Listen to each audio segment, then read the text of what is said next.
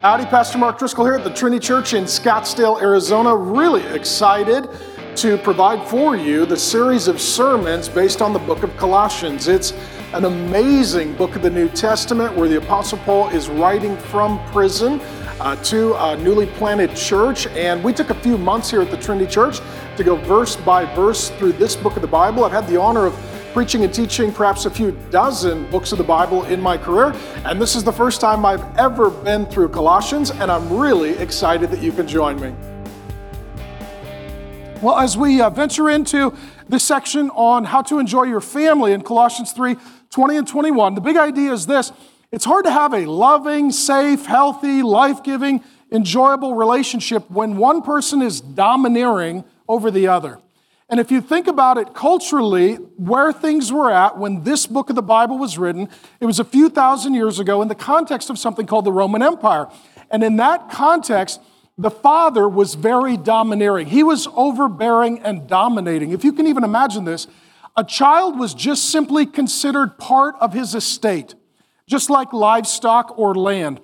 That meant that the children had no legal right, and there was no authority above their father. So if your dad abused you, there's nothing you could do about it. Your dad could actually legally kill you, and nothing could be done to him. And if the father found himself just sick of his kids or in poverty, needing to pay off a debt, he could take his sons and daughters and sell them into slavery. And there was no recourse of any kind, no legal rights for the children. That being said, if you had a good dad, you were blessed, but if you had a bad dad, you had a very painful, difficult life. And so when Paul is writing to the fathers, that would have been countercultural and controversial that fathers are to love and invest in and care for their children. But in our day, it's almost the complete upside down cultural experience in the American cultural context. It is children who oftentimes are domineering over their parents. They are rebellious, they are obstinate, they're defiant and disobedient. And in the 1960s and 70s, we created a rite of passage that is just generational rebellion. So kids will grow up and do horrific things, and we just say, well, they're teenagers, that's what they do. And it is this assumption that you'll rail against, rebel against your own parents. You'll break their heart, break their rules, and break the relationship. And so what we had was a situation where parents would dominate and domineer over the children, and now we've got an inverted situation where the children are dominating and domineering over their parents. And this includes a lot of the storylines in teen movies, a lot of stuff that's on television that's sort of preteen and teen designed for children. It's all about rebellion against parents. Now, the Bible has great wisdom, and what God is going to do today through the pen of the Apostle Paul, he's going to speak to parents and children. He's going to instruct them both to honor God and how to lovingly serve and care for and invest in one another so that it is not domineering, but it is instead creating an attitude and an atmosphere of affection and devotion where the parents can lead and the children can flourish. So we'll start in chapter 3, verse 20, and we'll just deal with two verses today. Children, what's the word, parents? Obey. Notice how quickly the parents were willing to put you kids, take note, okay? Obey. Children, obey your parents in what? Everything, for this pleases the Lord. We'll deal with each of these words in succession. The first thing you need to see is he's writing here to children. God has particular directives toward children, especially children who are growing up in Christian homes. The word here means one who is younger. You're talking about a minor, a younger child. Earlier in the Bible, in Exodus, I think it's chapter 20, verse 12, one of the Ten Commandments is that we should honor our father and mother. Honor is something you do toward your parents for the totality of your life. So I'm 46, my mom still calls me Marky, and I honor her, okay? I honor her, but I don't obey her. I don't obey her, I honor her. I'm now an adult and I have to make my own decisions. I will seek the counsel of my parents and the prayers and support of my parents, but I'll make my own decisions. So you honor your parents for your whole life. You obey your parents when you're a child. The goal is to have children that obey you, and then they grow up to leave their mother and father, and then for the rest of their life, they would honor their mother and father. But there's a difference between honoring for your whole life and obeying for your younger years. I'll give you an illustration. It was a bit of time ago, I took my 3 boys, they were all minors, I had to drive them for haircuts. And so we go to this place to get their haircut. And so I walk in and I sign the boys up and they get their haircut and I pay for it. And then the boys want product because they've got more bangs than their dad and they need it and they want to look cool. So they're like, Dad, we need, certain product. Okay, so they get their product and I pay for it. And around this same time, there was another man who came in, young man, came in with his mom. And she drove him to get his haircut. She signed up for his turn. As he was getting his haircut, she walked back to look at it and inspect it and make sure it was okay. When it was done, she paid for the haircut. And this son of hers then said similarly to my sons, Mom, I need product for my hair. And she said, you don't need product for your hair. You already have a little bit of product and it'll last till your next haircut. And he said, no, Mom, it's going to run out. I need more product for my hair. And they had a very intense argument. And he was in his 30s.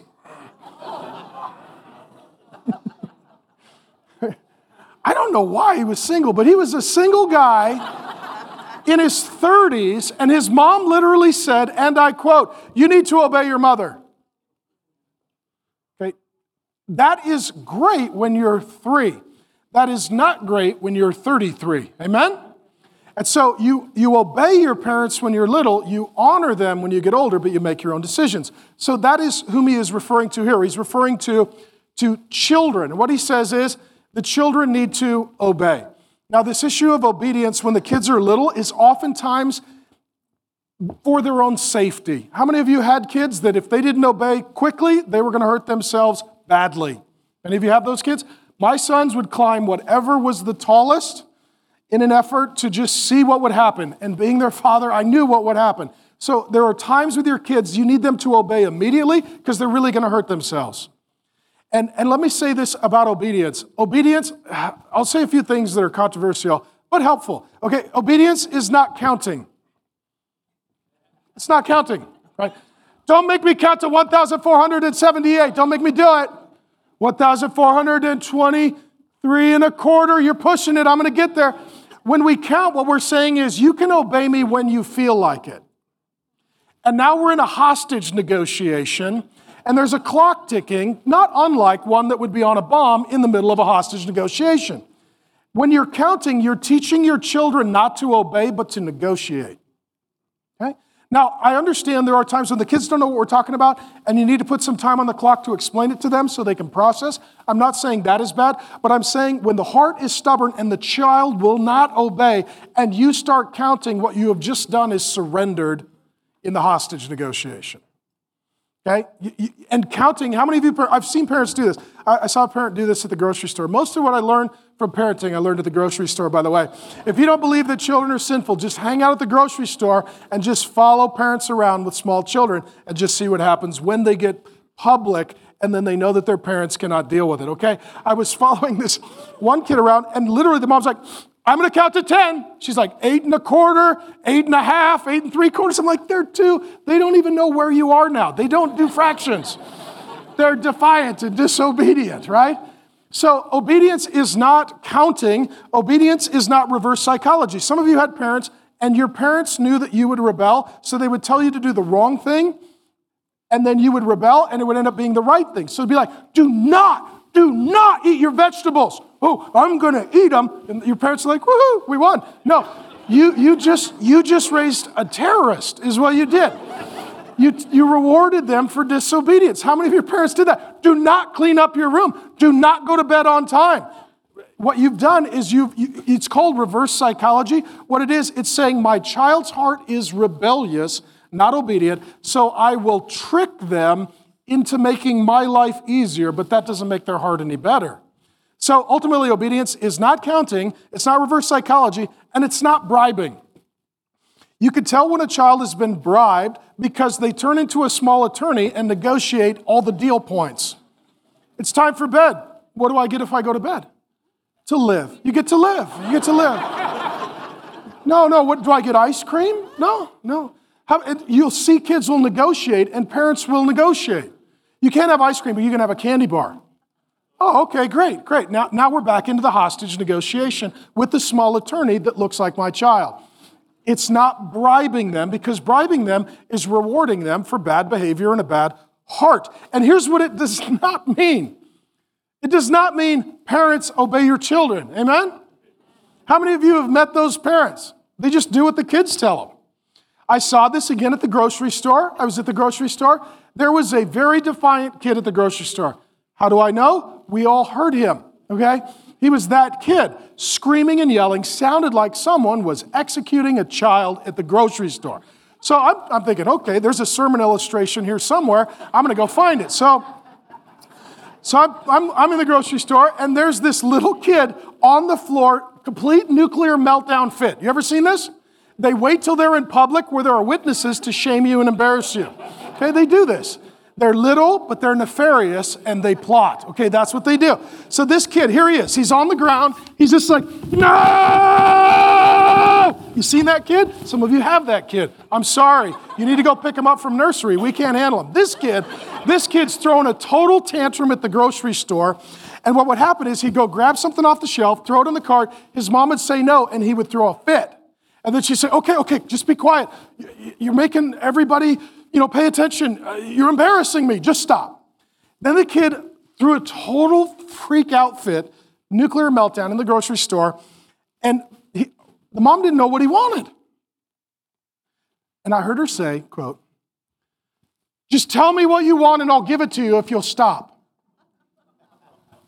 And I thought, do you have any idea what kind of person you are raising, Mrs. Bin Laden?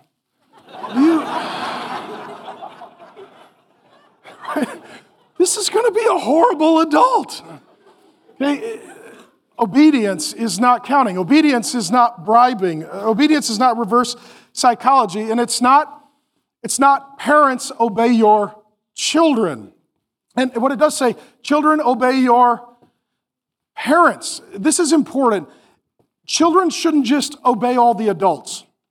They should obey those with authority that is God-given and loving. Okay? So I don't tell my kids growing up, just do what adults tell you. No way. No, mom and dad will give you instructions, and then there will be people in authority, teachers, Sunday school teachers, coaches, that'll have our deferred authority, and you need to submit to their authority. But I'm not just talking about children in general obeying adults in general. We had this situation some years ago. Our oldest daughter was getting ready to start school, and so we were going to schools, interviewing the schools, and there was one school, it was a Christian school, and we sat down for an interview. There was a table, there's the principal, there's Grace, myself, and our daughter Ashley, and we're all sitting there. Ashley's a very compliant kid, has always been a very compliant kid. Not all my kids are compliant.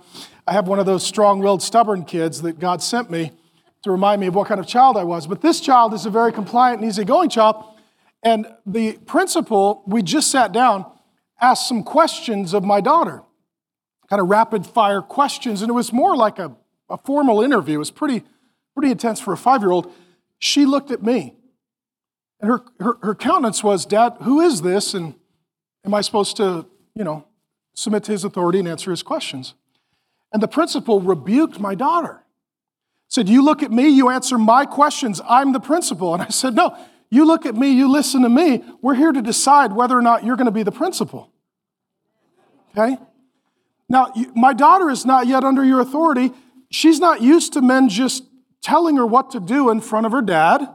So she looks at her dad asking, who's this guy? And, what are we doing? That's a reasonable request from a 5-year-old girl who's sitting down for an interview that she didn't know was going to happen. So what we're not talking about is children in general obeying adults in general, because some adults are mean, some are evil, some are dangerous. We want the children in a safe place with parental oversight and then delegated authority to others that love the kids and are safe toward them. And so what it means, though, children obey your parents, this means your mom and your dad. How many of you are glad it's not singular? Obey your parent. Well, I'll obey mom or dad. How many of you have a kid that will obey mom or dad, but not mom and dad? What this is a divide and conquer strategy from the children. Some of your kids have learned that. They've learned that one of you is the clown and one of you is the cop. The cop, well, that's the one that'll taser you. The clown, that's the fun one. So if they want something, they go ask the clown. But if their sibling did something bad, they go tell the cop. And they work this, okay? They work this. Johnny hit me, taser him.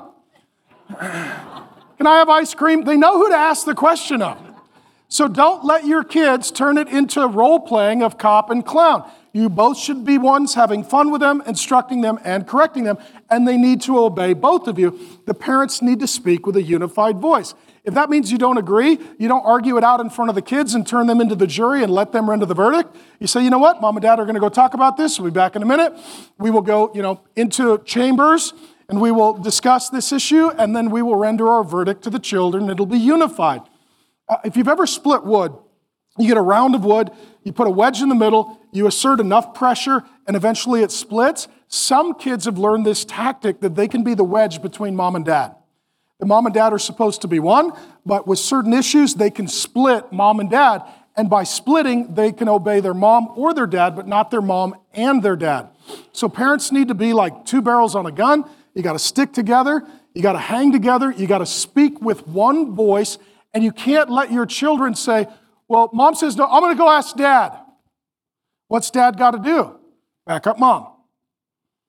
And you've got a problem when it's, for example, mom home with the kids, and she says, wait till who comes home? Father. What that means is you're not going to obey me. I'm calling in for backup.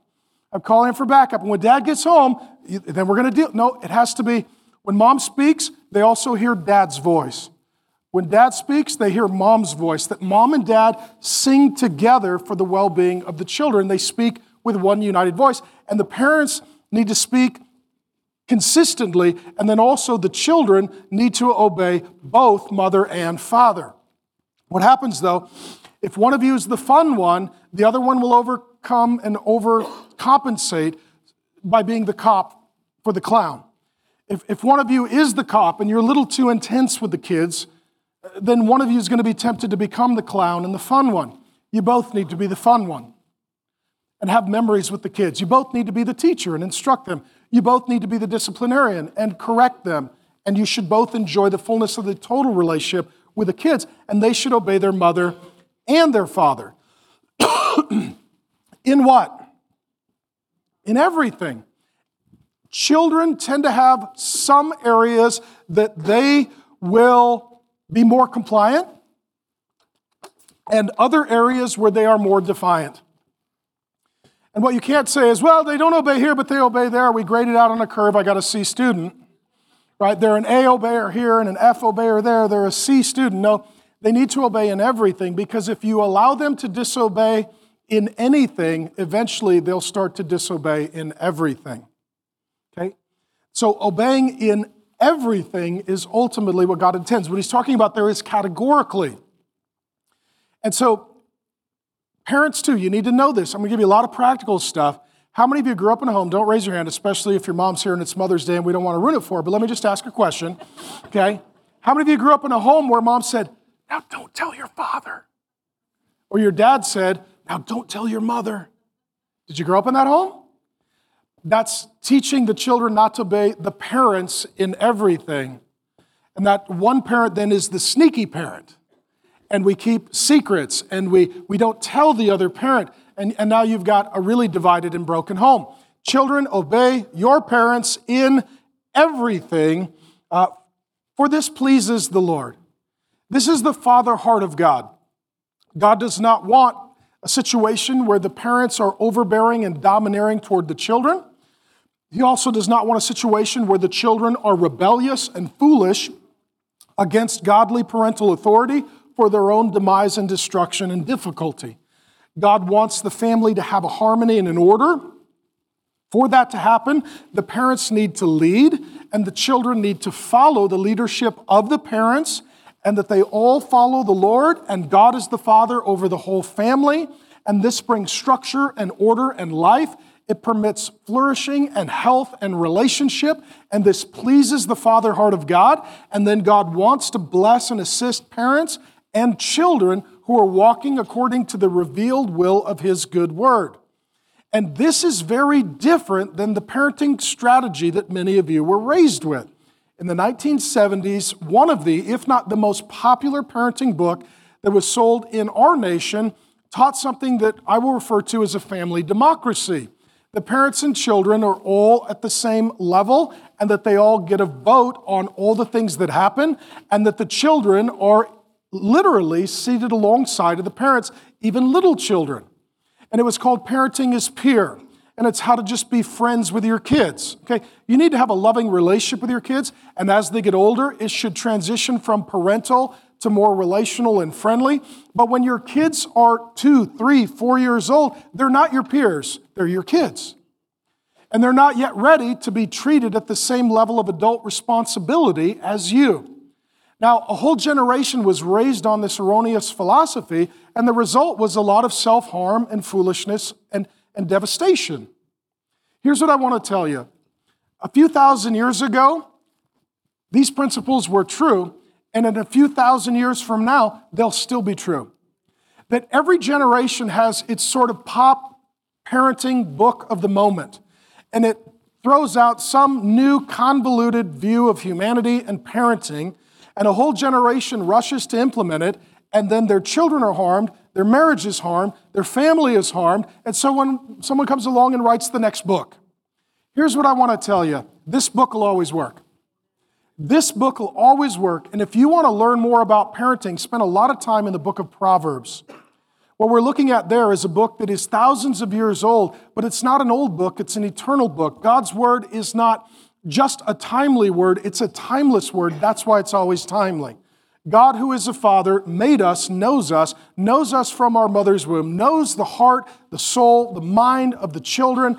God speaks to the human condition. God has cross-cultural wisdom for parents and children that has endured for thousands of years across multiple languages and cultures. And I just love you, and I want God's best for you, so I want God's word to be the center of your home. And that gives instruction to parents and also children. Because parenting is a lot like gardening. It's a lot of work and you don't see the fruit right away. You got to be patient and it takes time. It takes no work at all to grow weeds. It takes a lot of work to tend to a garden. And children left to themselves, they will become rebellious and foolish and self-destructive because of their sin nature. And so our responsibility as parents is to do the work of gardening, to tend, to cultivate, to instruct, to correct, and patiently wait, knowing that eventually the harvest of righteousness will come forth in the children by God's grace. But I want to encourage you, it's a lot of work and it's a lifelong endeavor, and you never stop being a parent. But ultimately, God's word gives you all the directives you need to do a good job as a parent and as a child. And I want to share with you briefly 7 things that I put together that are biblical principles that'll sort of guide your understanding and framework. I'm going to do a full parenting series coming up this fall. It'll be the first one I've ever done in 20 years. Grace and I have got 5 kids, 4 teenagers, and we waited a while to talk about this, but we're hoping to be helpful. 7 parenting principles. Your child is your blessing. Psalm 127:3 says that children are a blessing from the Lord. I want you to first realize, accept, acknowledge that your children are a blessing. And there may be days that they are a total burden. Amen? But they're always your blessing. They're sometimes your burden. Right? So even if they're driving you crazy, you could say, "You are driving me crazy, my dear beloved blessing." Right? That's all fact, okay? That's all there. But if you see them as your blessing, you'll speak blessing over them and you'll call out blessing through them. That they are your blessing, and your goal is to raise them, that they're a blessing to the Lord, yourself, and others. Number 2, your child is your responsibility. We're reading this today. Speaks to mothers, speaks to fathers. Schools, churches, governmental agencies, jails are to help parents, but they're not to supplant or replace parents. And one of the things we've done, we have shed a lot of our parental responsibilities. Your teacher is not their mother or father. Your coach is not their mother or father. Your youth pastor, your children's ministry director is not their mother or father. Other people can support, but ultimately God holds firstly and primarily responsible the mother and the father for the well-being of the children. Number 3, the point of parenting is godliness, not just to raise obedient kids. You could raise obedient kids like you raise an obedient pet, but they don't have a heart or a love for the Lord. You can raise a very moral kid that goes to hell. That's not the goal. The goal is to be with them in the presence of God forever. And so ultimately, we'll talk about this when we get into the series, but when they come to the Lord Jesus and they ask, give us basically the tweet of the Old Testament, he says, well, love the Lord your God with all your heart, soul, mind, and strength.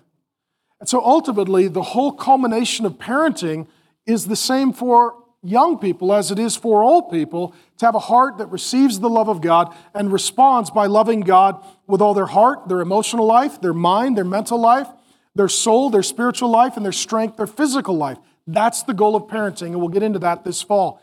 Number 4, your child starts with a sin nature and no theology. When your child is born, they don't have a new nature. They have a sin nature. They've been born, but they've not been born again. And as a result, they need to meet the Lord Jesus to get a new heart, new nature, new desires. And they don't have any theology. They don't know about sin. They don't know about God. They don't know about God's laws. They don't know about God's grace. They don't know about God's presence. All of these things need to be modeled by the parents and then taught by the parents, because the children come without any knowledge of these things. So if your child is little and they're sinning and rebelling, guess what? They don't have a new nature. So you're to instruct and correct them, point them to the Lord Jesus, and hopefully the Lord Jesus and they have a life-changing relationship where their heart begins to soften. Number 5, your child is vulnerable, so you have to protect them. When your kids are little, they're going to hurt themselves, amen? How many of you hurt yourself a lot as a kid? I got a lot of stitches. I got a lot of stitches as a kid. We were the boys that would climb trees and race go-karts, and we would play sports. And when kids are little, part of it is just protecting them physically from harm.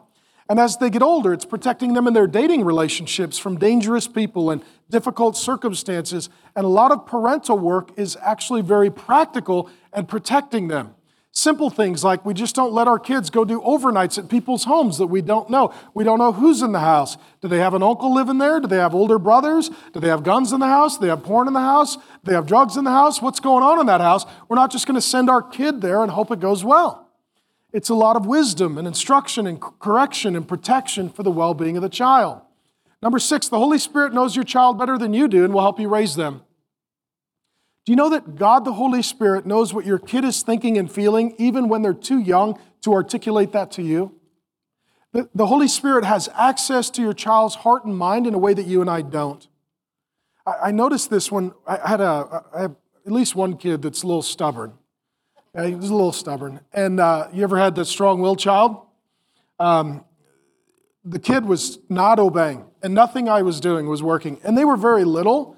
And so I was trying to reason with them, but they were acting crazy, and I was going crazy, and we weren't making a lot of progress. I'll never forget, I picked up the child, and I laid down, and the child started beating on me. I won't tell you what child it was. Children would murder you if they were bigger, okay? They would. The difference between a child and a murderer is just size. That's it, not intent, okay? The child is beating on me, and I'm holding the child, and I just kept kissing them and praying over them. God, this is my child. I love them. I don't know what's going on in their heart. I could tell they're frustrated. Holy Spirit, you know their heart. Holy Spirit, you know what's going on in their heart. And the kid is at war, and I'm just kissing them and holding them and loving them and praying over them. And the Holy Spirit did a miracle and changed my child's heart. My kid looked at me, and I literally could see their countenance change. My kid looked at me and said, I'm sorry, Dad, forgive me, and just started crying. And I held him. I forgive you. I love you. I want to enjoy you. You know, this is not good for you. Thank you for apologizing. Remember just holding this child as they're now weeping, and their tears all over my chest, and crying because I'm loving them and praying for them. Okay, you Christian parents need to know sometimes you just need to sick the Holy Spirit on your kids. Amen? All right? Just go get them. All right? Okay? And number 7, you always love your child, and the goal is to work toward enjoying one another. Love is constant, and the goal is to work toward mutual enjoyment. I want my kids to enjoy me. We want, Grace and I, our kids to enjoy us, and we want to enjoy our kids. We do have 5 kids. We have 4 teenagers. Honestly, we enjoy them. We enjoy them. And I hope they'd say they'd enjoy us. That our goal has always been make memories, have fun. I'm that crazy dad who takes photos of everything. I'm the memory dad. Hey, first day of school video. What are you thinking? Yeah, that'll be funny later. Okay, last day of school. What are you thinking? First day of school, last day of school, birthday, batting, whatever it is. I want to be the dad who's there. I want to be the dad who's involved. We want to be the parents who are present. We want to take photos, make videos, make memories, enjoy one another. We do. So I've had this conversation a lot with my kids. There have been times, especially when they were little. Now if I want to talk to them, I look up at them because my 2 sons are taller than me. But when they were little, I didn't want to intimidate or be overbearing, so I'd get down, and I was an old catcher, so I'd squat and I'd look them in the eye. I'd say, okay, in a real calm voice. Who am I? We'd go back to basics. You're my dad. Okay, how do I feel about you? You love me with your whole heart. One of my poetic kids would say, you love me bigger than the sky and deeper than the ocean. That's what one of my kids would say. And I'd say, okay, I love you. Am I enjoying you right now? They'd be like, nah, you're not. Okay, no, we agree on that point. It's nice that we've come to agreement. I would like to enjoy you, and I'd like you to enjoy me, and I'd like us to have fun together and enjoy one another. And what you're doing right now, I love you, but it's hard to enjoy you. Do you understand that? Yeah, I get that. Okay, so what could we do that we could enjoy each other? And sometimes the kid would say, well, Dad, you said or did this, and I'm frustrated. Oh, okay, well then let me acknowledge and apologize for that. Maybe I contributed to this. Sometimes they would tell me something that had nothing to do with anything. They'd be like, at recess today, Johnny yelled at Susie, and so I came home and declared war on Mom. Okay, I don't know why, but that's the chain of events. I don't get it, but okay. Well, let's talk about that hurt that made you frustrated, see if we can unpack that. And sometimes one of my kids is real honest. He's like, I'm just naughty today. Oh, okay. That's not repentance. That's just stating facts, okay? So I'd be like, okay, I want to enjoy you. Yeah, but I'm naughty today. Could we shorten that timeline? Could we make it you were naughty today? And what it was for me was trying to communicate to my kids, I don't want you just to be doing what I tell you. I want to be enjoying what we're doing together. So we've got memories. We've taken the kids all over the world. They've traveled with us. We have a lot of fun, even when they were little. And they knew that one of the goals was, we want to enjoy you. We want you to enjoy us. We want to make memories together and have fun as a family. Amen? And so these are some of the principles. Now, let me give some directives now to the parents. When he speaks here to fathers, he's speaking to fathers pointedly, but he's speaking to others principally. So principally, this would refer to mothers, especially you single mothers, grandparents, teachers, coaches, right? Sunday school workers. And some of you, when you hear a parenting series, you're like, I don't have kids. This doesn't apply to me. It sure does, because there are kids in your orbit of influence, nieces, nephews, siblings, and or you can reflect back on your own upbringing and your own parenting and ask, okay, the way that I was raised, positively and negatively, how has that impacted and affected me personally? But the reason I believe that he focuses on fathers is because they were in the domineering position. Furthermore, as the family leader, if dad will do some things right and well, it will infect and affect the whole family in a positive way. Statistically, if dad becomes a Christian, mom and the kids are Christian. If dad goes to church, mom and the kids go to church. If dad reads his Bible, mom and the kids read their Bible. And if dad prays, mom and the kids pray. So if you can get dad straightened out, a lot of other things get straightened out because dad tends to be the family leader. So fathers, do not provoke your children lest they become discouraged. Fathers, do not provoke your children lest they become discouraged. And so we talked about it as a staff, but then also I brought this up at the dinner table at our home. And I pulled out this verse with my kids, and I said, okay, what are ways that parents can provoke or discourage their children? What have you seen and observed or heard in conversations with your friends? And then I told them, permission to speak freely. As your dad, what are the things that I have said or done or failed to say and do that would fit for you in the category of provoking you or discouraging you? Permission to speak freely. And we had a good conversation, and I'll share what some of the points were from my kids. I want to make this really practical. There are principles and there are methods. The Bible has principles, and then we as parents need to figure out the methods to be true to God's principles. Number one, making more withdrawals through criticism than deposits through encouragement. Relationships are like bank accounts. Encouragement is deposit. I love you. I was proud of you. You did a good job. I believe in you. I'm praying for you. I'm here for you. How can I help you? Encouragement are deposits. Criticism, correction is a withdrawal.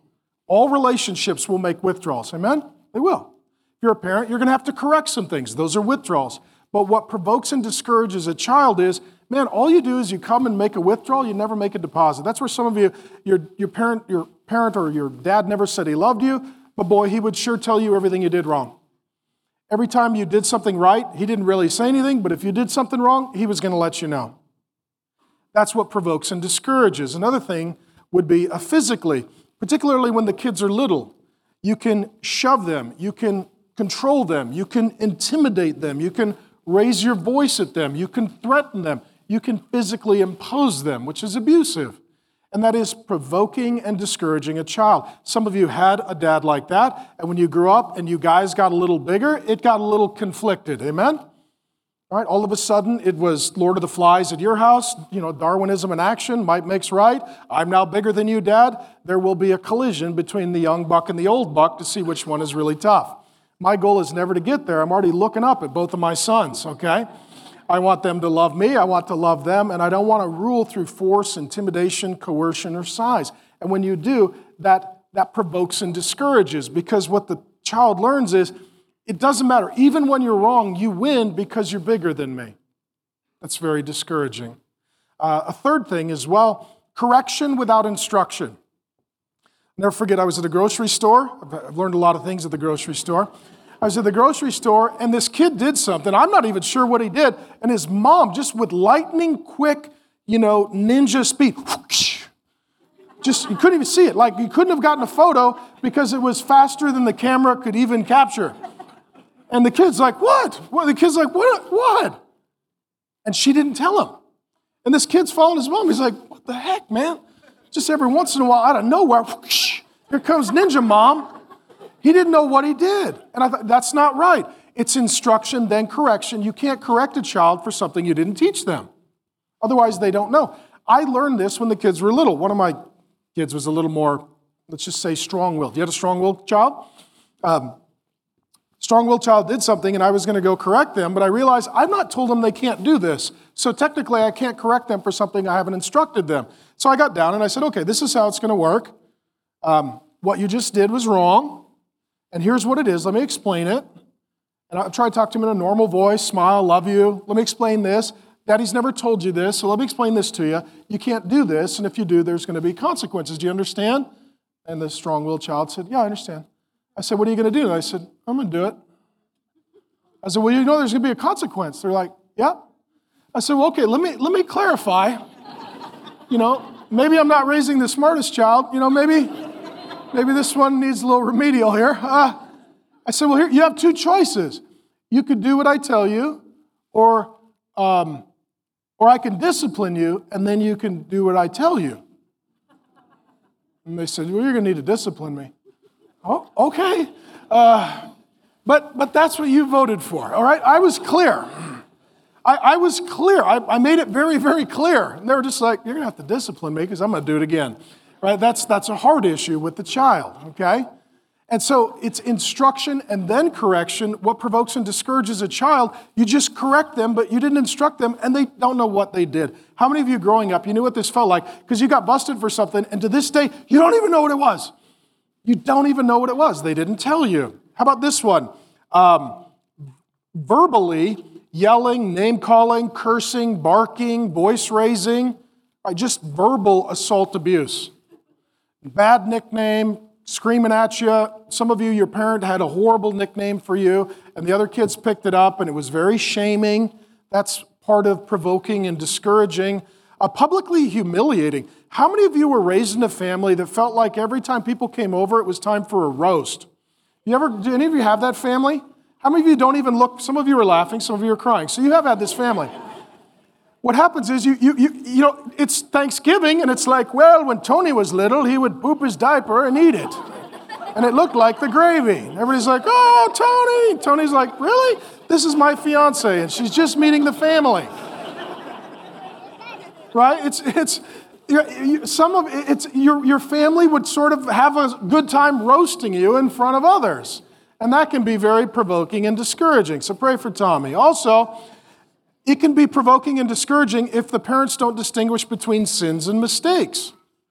Some of us, you get frustrated with your kids because you want everything perfect and you think that you have the right to live in a museum with children. Okay, you don't. Right? It's not a museum. Right? It is a home for children. And the difference between sins and mistakes is this. Mistakes are how we learn. It's not rebellion. It's not disobedience. It's just part of growing up. I saw this some years ago at Red Robin, and we were at a table, Red Robin and the grocery store. If you want to learn anything about bad parenting, just spend some time at Red Robin in the grocery store, okay? So we're at Red Robin, and I'm there with my kids, and, we're ordering and all that stuff. And then next to us, there's another table with a lot of little kids, and they're very, very active, and Dad's on his phone the whole time. He's not paying attention. And so the kids order strawberry lemonade or whatever it is, and the kids are really, really, really little, and they bring the big glasses that are actual glass with the ice in it, sweating, all slippery. Dad's not paying any attention. Dad's on the phone, I don't know what he's doing, nothing important. And so the kid goes to pick up his strawberry lemonade, and guess what happens? Yeah, he spills it. Okay, that's right. He spills it. Thank you. Okay, let me ask you. You're very helpful. Is it a sin if the lemonade slips out of your hand and you're a little kid? Is it a sin? No. It's just a mistake, right? It's not a sin. It's a mistake. So it spills. The dad disciplines the kid. I thought, you know what? The dad should take the wooden spoon to himself. He's the one who made the mistake. Because the kid should have had what kind of cup? Sippy cup. Sippy cup. Everybody knows it's going to fall over. That's why they put a lid on it and the world's longest straw to buy the parents time from drowning. That's why they do that. But you can't discipline a kid for a mistake. How many of you raised a really clumsy kid? We had one kid, they'd just be standing there and fall over and break stuff. Lamp broke, stuff broken. Like what happened? I don't know. They're going. One of my kids was skinny, had my Shrek-sized head, totally imbalanced. It's like living with a drunk little person who just got off a boat all the time. They're going to fall over. They're going to break stuff. That's what happens. That's what happens, right? And so there's a difference between sins and mistakes. Sins and mistakes. I'll never forget, I was just thinking of this one. So when the kids were really little, we were old enough, we had those VHS tapes. Did you have those? You have those? We had a little TV that the kids could just put it in and automatically pull up their show, and the VHS would not go in. I was like, oh, that's weird. So I take it into the repair shop. This is a long time ago. And he calls me up. He's like, well, I found the problem. Come in. We need to talk. Okay. So I go there. He's got a bag this big filled with crumpled Oreos. I said, where'd you get the Oreos? He said, from the VHS slot. Apparently, my kid thought that the VHS slot was a cookie jar and kept putting Oreos in I'm surprised it played as long as it did. Pretty soon, there's a full bucket of Oreos in the VHS player. I sit down with the kid. I was like, what'd you do? He's like, I was hiding the cookies. The kids were eating all the cookies. I wanted some cookies. It looked like a cookie jar to me and a nice place to hide the cookies. That's not a sin. It's close, but it's a mistake. It's a mistake. They didn't know. I told them, I was like, you can't put cookies in the VHS. They're like, oh, good to know. Good to know, okay? A couple others. Number 7, we could do this all day, but favoritism, right? Favoritism provokes and discourages, right? It's like, this kid gets that, this kid gets this.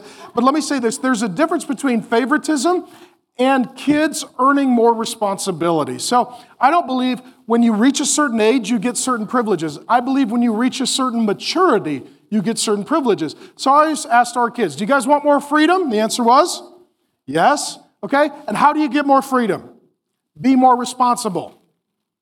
So you want freedom. I want you to have freedom. So you be more responsible and I'll give you more freedom. That's different than favoritism. Favoritism is you prefer one child over the other. You favor one child over the other. That provokes and discourages. Other ones, I'll read them quickly. Just being absent. Sometimes, especially us dads, we can be physically present, emotionally absent. We had dinner with the kids and I said, permission to speak freely. One of my kids brought that up. They said, Dad, it's better now, but there was a season where you were physically in the room, but mentally you were gone. I said, yeah, you're right. I apologize. I'm sorry. I ask your forgiveness. That was a difficult season for Dad, and I lost focus, and I'm sorry that hurt you. Know that you are my priority. I value you, and I regret that, and I regret missing those opportunities to be there for you.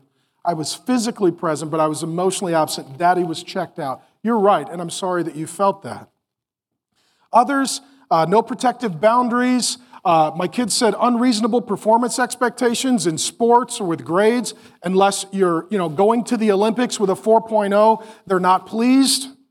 Some of you as well, non-relational parenting style. This is where you get a lot of rules and not a lot of relationship. I'm big on a real investment in the relationship and minimal rules. If you've got a lot of rules, it's because you have a bad relationship. If you have a strong relationship, you don't need as many rules. And so ultimately, non-relational parenting style is, I'm not really emotional, close, affectionate with you. Between you and I is a lot of rules, not much relationship. That provokes and discourages. Sometimes it's just not being fun.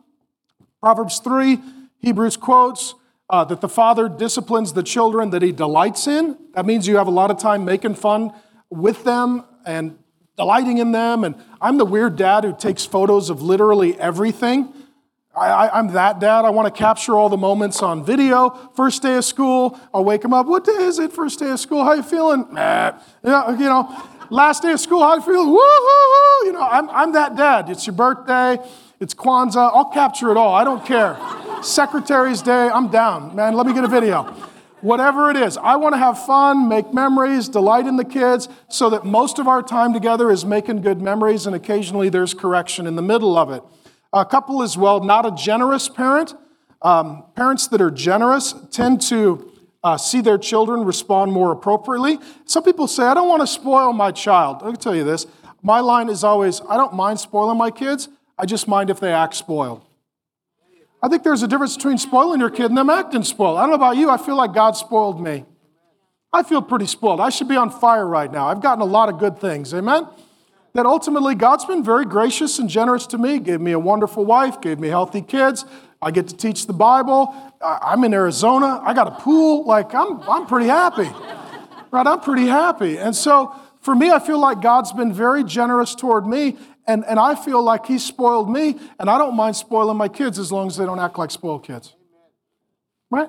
As long as they are generous kids with others, they're grateful kids, then all's good. And if you are not generous, I think it discourages and provokes. And lastly, not repenting of your own sin provokes and discourages your kids. If a parent never says, I was wrong. How many of you have never heard that from your parent? I was wrong. It was my fault, not yours. I didn't teach you that. I failed there. You know what? I disciplined you, and I didn't even explain that. That was my fault. I wasn't paying attention. I didn't have a good boundary. I didn't even pray for you. That was my fault. I'm sorry. You parents need to know that one of the most powerful things you can give your children is an apology. Now receive that. So you know what? My parents aren't perfect. They know they're not perfect. It allows forgiveness to flow a little more freely, and they tend to be a little more gracious. I'm pretty much out of time, but that doesn't matter. Let me say one more thing. Let me give you one little parenting tip. We'll do a full series in the fall. I like to distinguish in leadership and with our kids in decision-making a view, a voice, and a vote. And the question is, as the kids are age appropriate, there are more things that they can get a view of, what we're doing, what we're working on, the decisions that we're making. There are certain things I want their voice. I want them to speak in. And there are certain things that they get to vote for. There are other things that Grace and I, as the parents, get to vote for. So I'll give you an example. When we decided to move to Arizona, it was a long decision that involved the whole family. So we met.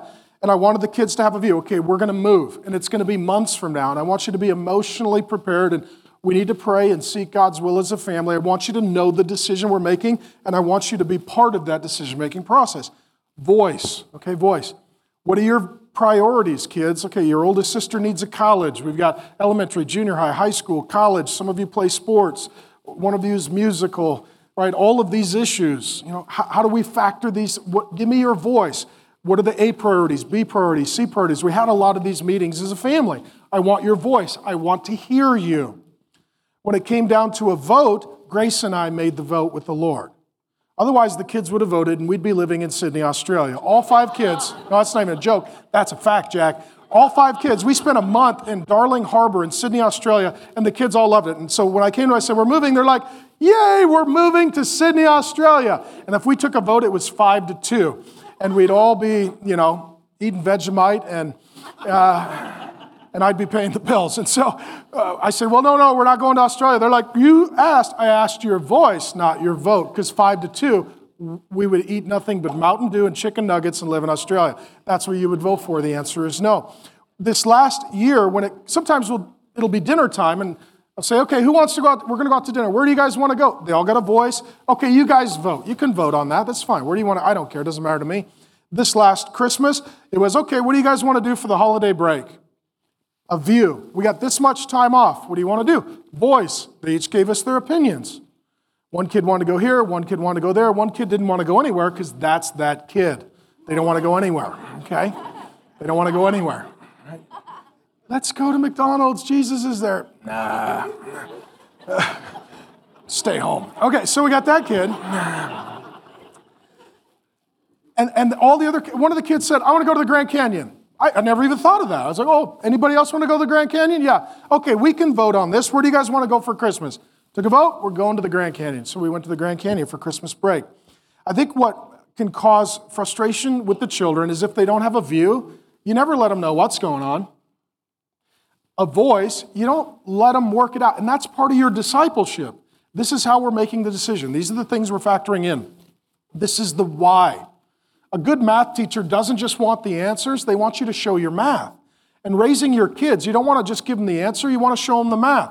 Why are we doing this? Well, actually, we thought about it, we prayed about it, and here's all the reasons. Do you understand? We appreciate your voice. We want to hear from you. We want to explain to you, because this is how we train people to become adults and make decisions, by giving them a voice. And so for us, it's a view, a voice, and a vote. And I'll close with this. Some of you hear this, and you're a little bit discouraged. Amen? Every parent who's honest is a little bit discouraged. Every grandparent is also, if they're honest, a little bit discouraged. Let me end with some encouragement. Number one, God is a father, and He wants to parent you and love you and help you. And as He treats you, He'll give you the grace to lovingly raise your kid as He's raising you. Okay? So you're not on your own. You have a great Heavenly Father who's there to parent you. Secondly, you can always point your children to Jesus. It says in Luke 2 that Jesus submitted to His parents. He obeyed His parents. And that He grew in wisdom, stature, and favor with men and God. That's what Luke 2 says. And what that means is if your child is 3 years old or 6 years old or 10 years old or 16 years old, what's interesting, God became a man and He was that age. And so He can sympathize and empathize and relate to your child at that age. So you can point your child to the Lord Jesus, who's alive and well today, after dying for sin and rising as our Savior. And the 13-year-old kid could talk to Jesus. Jesus, I'm 13. I'm struggling a little bit with image issues or identity issues. I'm struggling with my siblings, obeying my parents, my schoolwork. And Jesus is a God who says, I know what it's like to be 13. I was 13. I know exactly what you're feeling, and I'm here to help you, to set an example for you, and to be an assistance to you. Thirdly, and I want to say this to parents in general, but on Mother's Day, mothers in particular, your kids don't need a perfect parent. They don't need a perfect mom. Jesus Christ did not have perfect parents, and He did not have a perfect mom, and He turned out pretty good. Amen? Okay? Your kids don't need a perfect parent. They need you. Jesus didn't get a perfect mom or a perfect dad, but He got the parents that He needed so that He could grow in wisdom, stature, and favor with men and God. And the last thing is, as the funny, crazy times happen, capture them, laugh, have fun. Some of you are young parents, and you just feel overwhelmed. Some of you are older parents or grandparents, and you realize time moves very quickly. And so what you got to do is you got to capture all the opportunities. I was going to share with you just a couple of funny stories from people here at church, and then we'll take communion and sing. How many of you looking back, you could think of really crazy, funny stuff with your kids? Amen? Here's one. My son's second grade field trip was to Three Rivers Stadium to tour the Pirates locker room. He had lunch with several team members too. Everyone was to bring a disposable camera to capture the memories. When my son came home with no camera, I asked him where his camera was. His response was, I threw it away. It was disposable. Our newborn had projectile, no, not vomiting, diarrhea onto his dresser. That's a real jump shot, by the way. Onto his dresser, and we weren't even sure what had happened and raced to clean it up.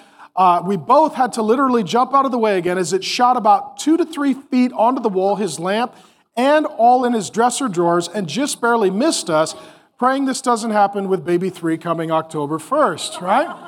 Worst paintball game ever, right there, okay? Next one. The funniest thing about my pregnancies were the names of my doctors. First baby, Dr. Payne. In between, Dr. Blessing, and second baby, Dr. Miracle. I would have hoped for Dr. Dre. Okay, last one.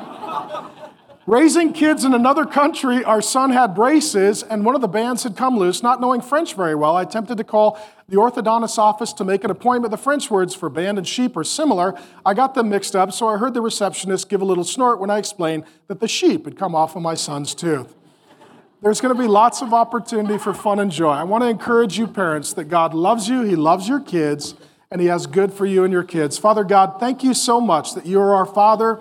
Lord Jesus, thank you that you came as a child and that you identify with the kids and that, Father, you're there to help us parents. Lord, I do pray for the parents in the church, a lot of grace, a lot of joy, a lot of hope, a lot of encouragement, a lot of memories, and a lot of fun. I pray for the kids, Lord, that they would learn to obey their mother and father and that the parents would take the lead in raising their children to be obedient to the Lord and enjoyable to them because, Lord, this pleases your heart. Father, as we come to communion, remember that our God entered into human history in the body of a baby, and that He grew in wisdom, stature, and favor, in obedience and subjection to His parents. So pray for us all, Lord, as we partake of communion, that we would remember that Jesus came in the flesh as a kid, and that He forgives our sin through His broken body and shed blood, and that there is forgiveness for us, there is hope for us, there is life for us, there is joy for us, because of Jesus, in whose name we pray. Amen.